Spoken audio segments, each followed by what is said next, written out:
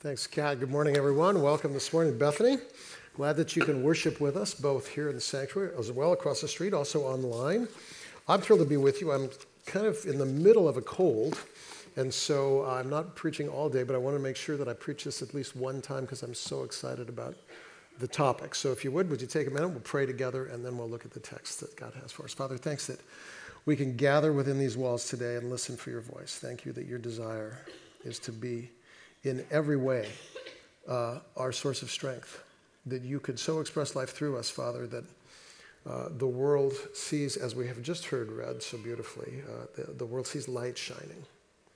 We're mindful of darkness, Father, in every corner, socially, economically, politically, internationally, spiritually, emotionally, perhaps, in many of our lives. May what we hear today and how we respond release your light into the world. We pray in the name of Christ, who is our light and our hope. Amen. One of the best books I've read in the last year is a book by Jason George entitled The 3D Gospel. And the thesis of this book is that the gospel is so malleable that it's articulated in different ways in different parts of the world based on the culture. And as he unpacks his thesis, it proves to be very true. He talks about the West, the Asia, and the developing world, and he says that in the West, predominantly, we function in a paradigm of guilt and innocence. In other words, you're guilty in God's eyes. Wow. Guilty, right? We'll adjust that. Yeah. You're guilty in God's eyes, but provision has been made through Christ, and so now you can cross over and know God. You can move from guilt to innocence. However, in less individualistic parts of the world, particularly in Asia, the gospel is articulated as shame and honor, which also makes a great deal of sense because you, in your failure, are destined to shame because you've let down the community. But you can move back into a position of honor via Christ. And then in much of the developing world, the gospel is often articulated as a paradigm of movement from fear to power. In other words, in animistic cultures, we fear the forces of darkness that are out there. They're out there in the forest, they're up there on top of the mountain, but there is a power in Christ that will enable us to overcome fear. And of course, in reality, all three of these are legitimate, all three are important, and in an increasingly pluralistic culture, we need to recover all three and live into all three. And in any part of the world, of course, the danger that we run is articulating the gospel in a way that truncates the other two. So in the West, we can tend to focus on guilt and innocence and miss our call to community and honor, and significantly for our purposes this morning, miss the power of the gospel. That's what we really want to talk about this morning, the power of the gospel.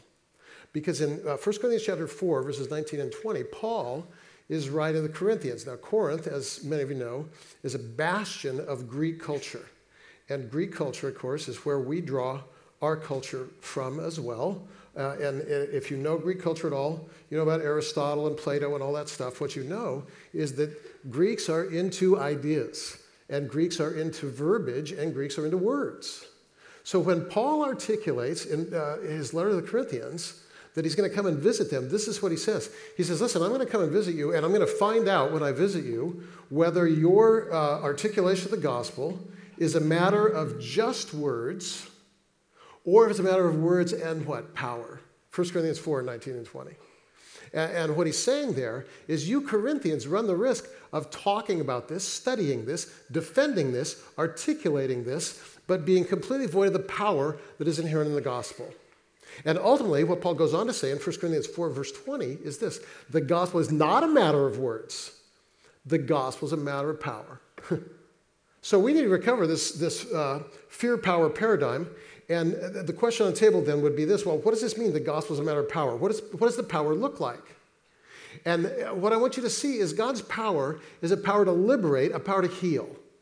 God's power leads in our lives. When God's power, which is resident within us by virtue of the resurrected Jesus living in us, when that power is released, what's released in us is the capacity for spaciousness, strength, generosity, peace, freedom, justice, service. In John 8:32, Jesus said this, all of us are slaves, but when we come to Christ, abide in Christ, allow Christ to live in us, this is Jesus' promise, John 8:32, you'll know the truth, and the truth will what? Set you free. And then, if the Son will make you free, you'll be free indeed.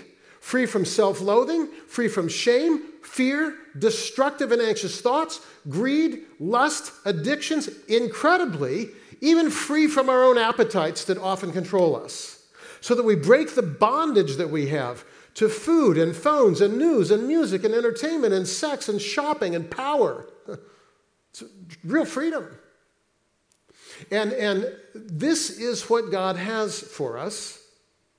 And of course, this power that is the gospel, the power that frees us, can go beyond these kind of what I'd call almost cursory freedoms, fundamental freedoms, and at times the gospel manifests itself in supernatural ways as well, with healings and deliverances and that kind of thing. But all of it, whether it's freedom from your addiction, freedom from your shame, freedom from your guilt, or a miraculous healing, all it has the same source, what? The power of the resurrected Jesus who lives within you. And so we're all called to live these lives, not just of innocence and honor, but lives of what?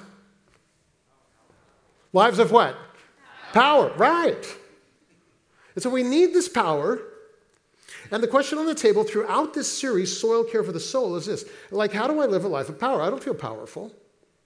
How do I live a life that will lead me into this transformation? And the premise is, without soil care for the soul, without spiritual disciplines, we don't have power. All we have are words. Jesus' complaint with the Pharisees, John chapter 5, verse 39, is this. You search the scriptures because you think that in them you have eternal life. It's these, the scriptures, that point to me, but you're unwilling to come to me that you might have life. You have the text. You have ideas. You have defense of the text. You have articulation of the text. You have teaching. You have memorizing. You have studying. You have talking about. Do you have the power? That's the question on the table. And the soil care for the soul is what brings that about. So this morning, in particular, 3 truths regarding fasting that will lead us there. And there's apples up there to make you hungry. That's why I put them there. So fasting will lead us to this power of the gospel. And the truths are these. Number 1, fasting brings the reality of our weakness to life. Number 2, awareness of our weakness creates dependency on Christ's strength. Number 3, dependency on Christ's strength liberates and empowers. We're going to look at all 3 of those in our time together this morning. And we begin here. Fasting brings the reality of our weakness to life. If I'm to live into the power of God, I will only live into the power of God to the extent that I know, not as a theory or as a doctrine, but I know existentially, like by experience, I know I am weak. I have to know that. And fasting brings the reality of weakness to life. Why do I have to know that? Because the gospel is all about dependency. From the very beginning, our relationship with God was intended to be a relationship of dependency. So the lie in the garden was that Adam and Eve could live into the full... Hello? Man, that's weird when that happens. Like suddenly I'm lonely when the mic goes off, like you're gone. The lie of the garden was that Adam and Eve could live into the fullness of their humanity without depending on God, right? Like, yeah, depend on me, says God, you'll have life. They decided to live, quote unquote, on their own, and the tale of humanity has been a tale of brokenness ever since. So fasting is intended to create in us a return to dependency on supernatural strength. And you see this all through the scripture. People seeking God, fasting. Moses, Exodus chapter 34, verse 28, he goes over the mountain, he's 40 days with God, he's fasting. Jesus, fasting 40 days before his public ministry, Matthew chapter 4, verses 1 through 4. Why? So that when he encounters Satan in temptation, he's physically weak, and in his physical weakness, he's depending on a different source of strength. Do you see? So in my physical weakness, I'm forced now to depend upon a different source of strength. And so Jesus not only overcomes temptation, but he says, after overcoming temptation, this thing that kind of becomes a mantra in his life, if you read the Gospel of John, and Jesus' mantra would be this: not my own. My teaching is not my own. My judgment is not my own. My authority is not my own. My will is not my own. My works are not my own. My strength is not my own. My life is not my own. Nothing that I have is mine. It all comes from God. I'm a vessel, and I need to be filled with something that I don't have on my own. I need to be filled with nothing less than the life of God. That's Jesus. And then Jesus says, in the same way that the Father sent me, I'm sending you. I'm now asking you to live in relationship with me, Christ, in the same way that I, Christ, live in relationship to the Father. And so as I, Christ, live in a relationship of dependency, I have nothing. I'm asking you now, that's us, to live in dependency on Christ. We have what? Nothing. Apart from him, we can do what? Nothing. That's the goal. To come to kind of that point where we're living in that dependency. So what does fasting have to do with this? Well, fasting reveals our weakness. And when we're weak in any way, weakness creates in us dependency. This is what I want you to see. It's entirely counterintuitive to a culture built on strength, as we'll see in a moment. But this is the word of Paul, 2 Corinthians chapter 12, verse 10.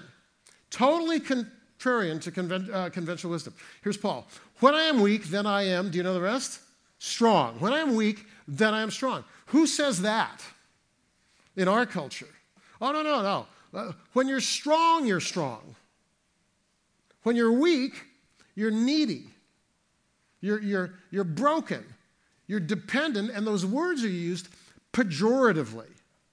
So we're called to kind of live in a culture that says to us, avoid weakness, avoid even the appearance of weakness.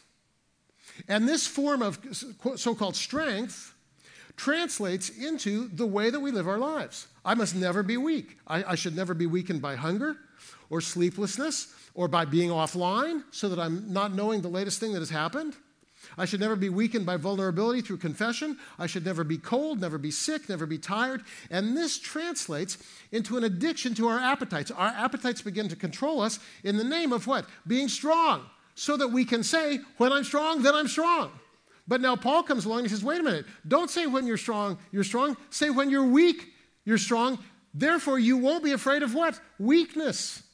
And in fact, fasting then is intended to show us this path. But unless we break our addiction to strength, our lives become incredibly contingent. We're addicted to our appetites, and we create, what grows in us is this anxiety that unless I'm at the top of my game, then I won't have what it takes to get the job done. And that becomes true in marriage, in parenting, in work, in our desire to bless and serve others. And then what develops is a way of thinking that basically says, when I'm strong, therefore stay strong. And then conversely and terribly, we say, when I'm weak, I'm of no value to anyone, and we drop out. And I'm going to tell you, this is the paradigm of materialism.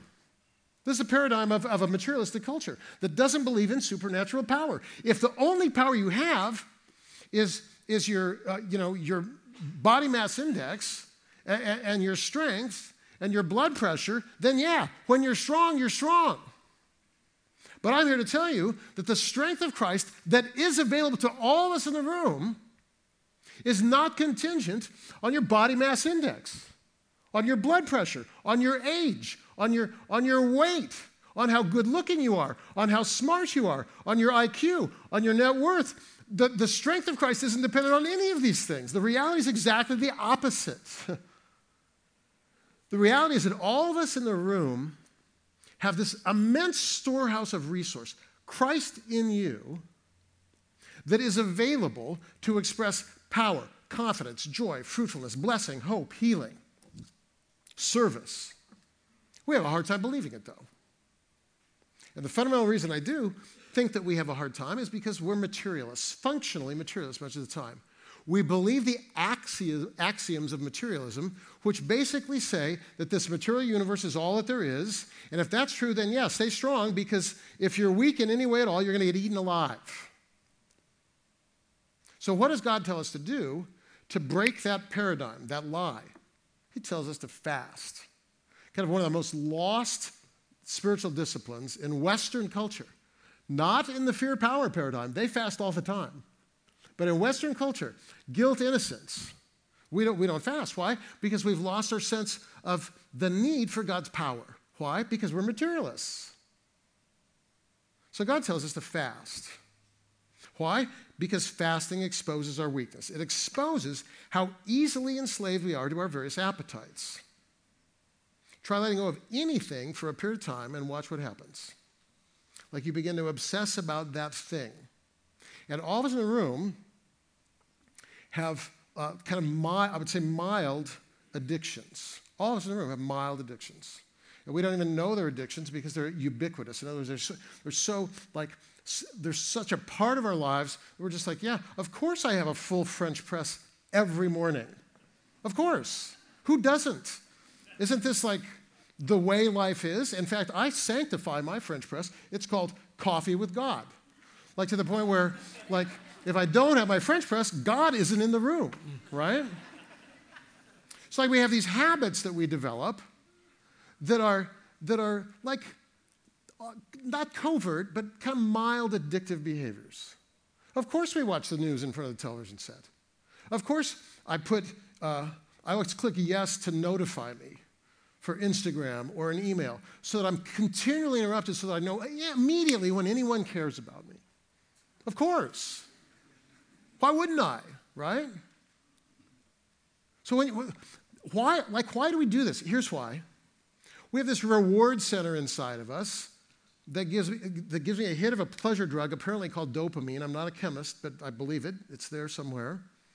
And this hits me when I shop, when I get likes on Facebook, when I get little hearts on Instagram, when I have sex with my spouse. And yes, this hits me when I eat this lovely meal of French toast smothered in butter and real maple syrup, 4 slices of thick, crisp bacon, dopamine overload, right? Yeah. So when you're fasting from something, then this pleasure hit, it's truncated. And suddenly now, no, we don't have a pleasure hit. And if it's fast food, if it's a food fast, not fast, forget about fast food. This is not a diatribe on McDonald's here. If it's a food fast, it's a double-edged sword because not only is there no pleasure hit, but it messes with your blood sugar as well, which is why, by the way, huge caveat here, don't fast from food without medical advice. Like, I'm not telling everybody to go out and fast from food. I'm telling you a principle here. You got to apply it now with your doctor. Not all of you should fast from food. So just as long as you understand that, right? But for those of you who can, and I'm one who can, when I fast, it affects the blood sugar as well, right? And so I'm not only missing the dopamine hit, but like I'm feeling weak. But a fast that is a deprivation to any appetite reveals my weakness. Not just food, any appetite. Addiction is a form of self-medication that many of us do either out of habit, like my French press, or with trigger points. In other words, I'm lonely, I'm tired, I'm bored, I'm angry, I'm frustrated, I'm rejected. So what do? And you fill in the blank. When I'm triggered, when I'm lonely, I shop. When I'm tired, I eat. When I'm bored, I cruise the internet. When I'm angry, whatever. Do you see? And we develop these habits, we self-medicate, and then God says, fast. And so when you fast, this is all revealed, like our habits are revealed. And then, when our habits are revealed, our weakness is exposed, which brings me to the second point. Awareness of my weakness creates dependency on Christ's strength. So this is very good. When I fast, it exposes my weakness. But the good news is, awareness of my weakness creates dependency on Christ's strength.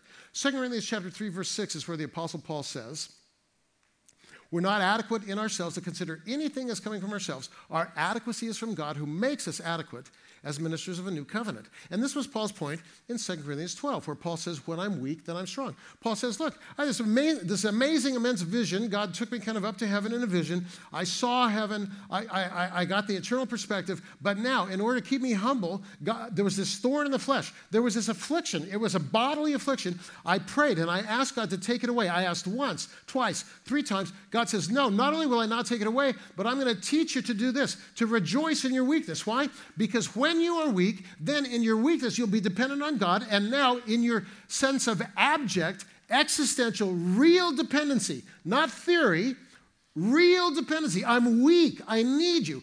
When you're weak, now I, Christ, will make available to you and release all the resources of my resurrection life. When you're weak, then you're strong. That's the teaching. So awareness of our weakness creates dependency on Christ's strength.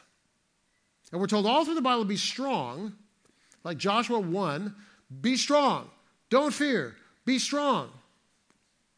However, all of the strength should be kind of framed with Ephesians chapter 6, verse 10, be strong in the Lord.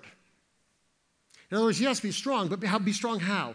Be strong in the strength of Christ, so that the strength upon which we rely will be the strength of Christ at our foundation, not our own independent strength. Why? Because my human strength is fickle. It's dependent upon all kinds of things. Full stomach, good night's sleep, nice workout routine, disease-free body, money in the bank. And when we take the culture's definition of strength, we come to believe that strength requires all this stuff, plus intimacy, plus popularity, plus whatever. And so we end up chasing this kind of American, or at the least Western definition of strength, thinking that we need this strength in order to be useful for the gospel. We don't. When I'm weak, then I'm strong. And I am weak, so I'm going to blow my nose right now because I have a cold. Can you turn this off for a second?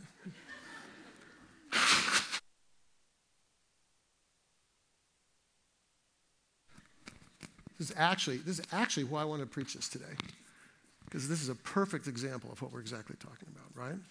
Like, we show up not because we're strong, we show up because we're called. And when we show up because we're called, even when we're weak, there's a strength available to us. Does this make sense to you? I think it's hugely significant in our lives. So, awareness of our weakness creates dependency on Christ's strength. And though God did not say to Joshua in Joshua chapter 1, be strong in the Lord, he made the army learn the lesson. Because as they went into the city of Jericho, Joshua chapter 5, God says, hey, before you go in, just so that you are living out of the strength of my provision, says God, I want you to take the whole army and what? Circumcise the whole army. Now, I don't know if you guys have ever studied military stuff before, but that's not in any military handbook as a brilliant strategy to win a war. It just isn't. And so, circumcise the whole army, and then every day they can walk around the city, or limp around the city, if you want to look at it that way, however they're going to go.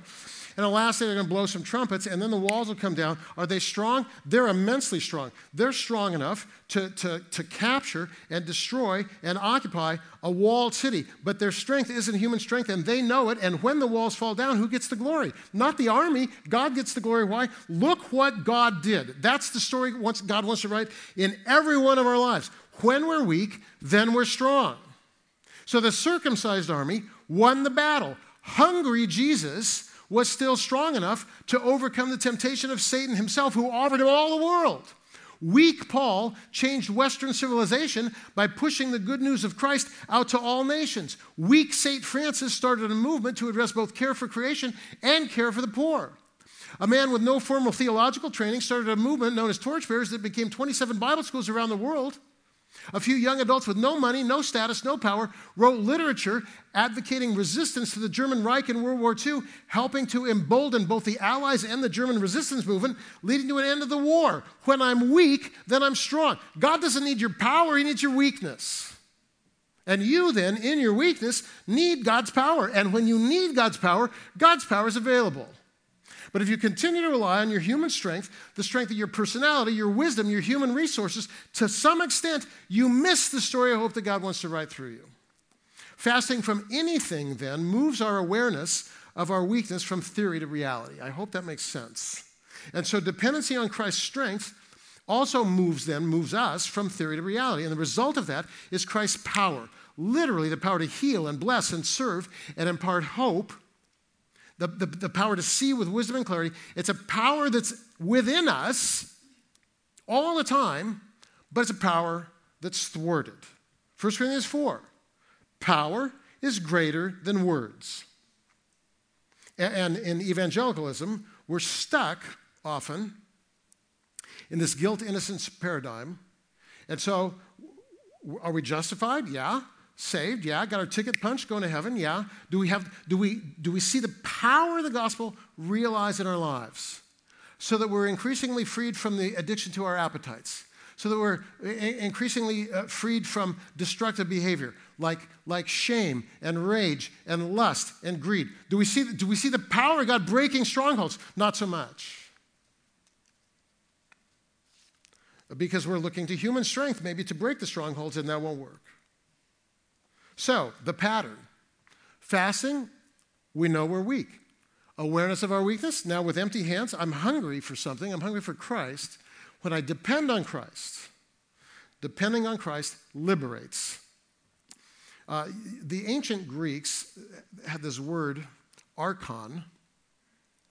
And an archon is a powerful force that will kind of overtake a life.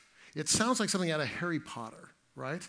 There's a dark spiritual force that will overtake a life and control a life. But always, this dark force that will overtake a life, it always comes clothed as something respectable and desirable, right? And so I would say, now this is McDonald's, like fast food is an archon, right? Like it looks really good, it's cheap, it's easy, it's fast, it's filling, it's destructive. In so many ways destructive. Destructive to the environment, destructive to our appetites, destructive to our health. Your phone can be an archon. Identity politics is an archon. Credit card debt, slavery to the global economy, body image. Food can be an archon. Sleep can be an archon. Work can be an archon. Any even healthy appetite can be an archon to the extent that it comes and it controls us, and now what was given to us as a gift from God becomes an addiction. Destructive. And I hope you see this, because every gift God has given us is open to destructive abuse. Every gift. Food, God gives us food, and what happens? Obesity, anorexia, bulimia, food obsessions. It's a problem. God gives us sex, and what happens? Pornography, prostitution, sexual addiction, broken relationships, sex trafficking, human slavery. God gives us money. What happens? Immense wealth for the few, poverty for the many, workaholism. Every gift becomes an archon, open to abuse. And so the question is, like, how do we break that power? Well, fasting is important for exactly this. Because the good news of the gospel is this. Now, none of us in the room need to be kind of controlled by archons. We don't need to be controlled by work, by sex, by food, by money, by body image. None of us. We can be free.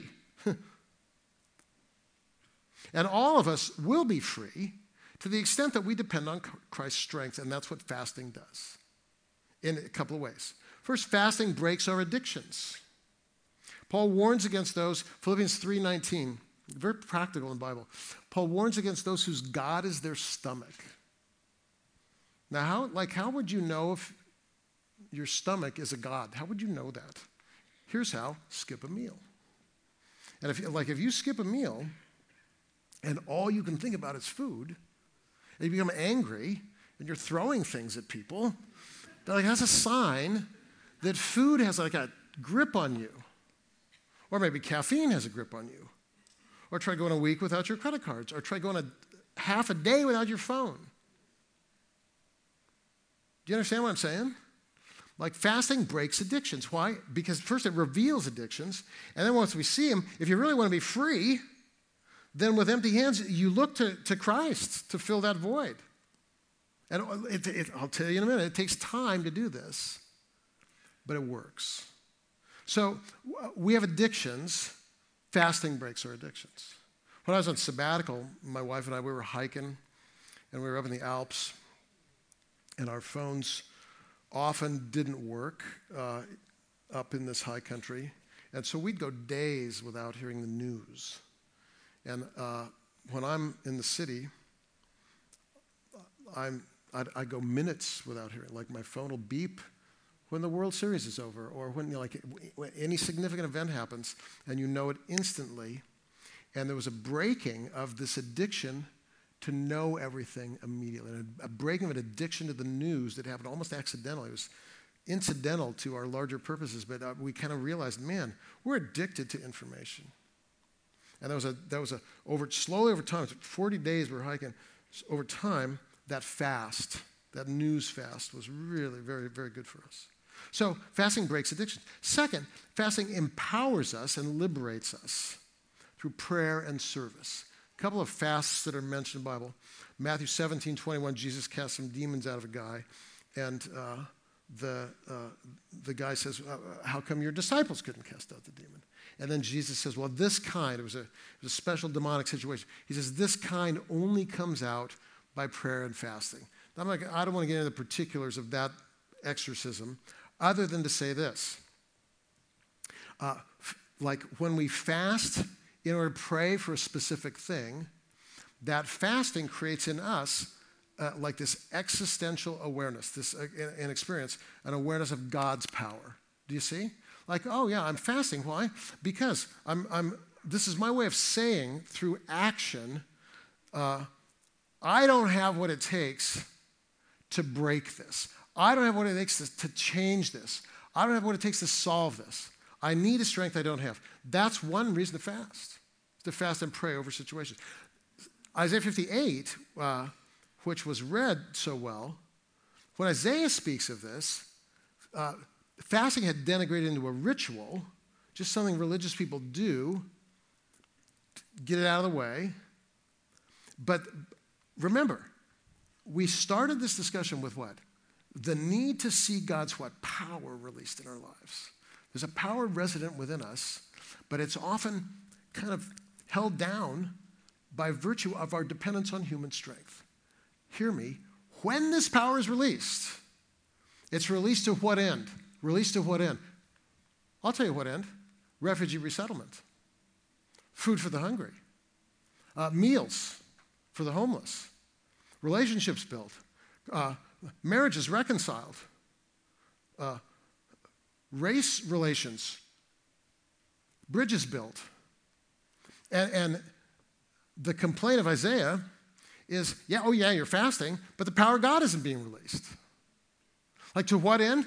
Fasting breaks our addiction to human strength and pleasure, and in our weakness we pray and look to Christ, and Christ answers, and he breaks the power of the archons that have controlled you, so that now you move from like a consumer to a producer. And now you step out into the world in compassion and justice and mercy and generosity and hospitality and service. Why? Because now you're operating not out of a position of need and addiction and archons and fear and greed and shame. You're operating now in the spaciousness of nothing less than the resurrected Jesus, who's like this: I'm going to bless the world through you.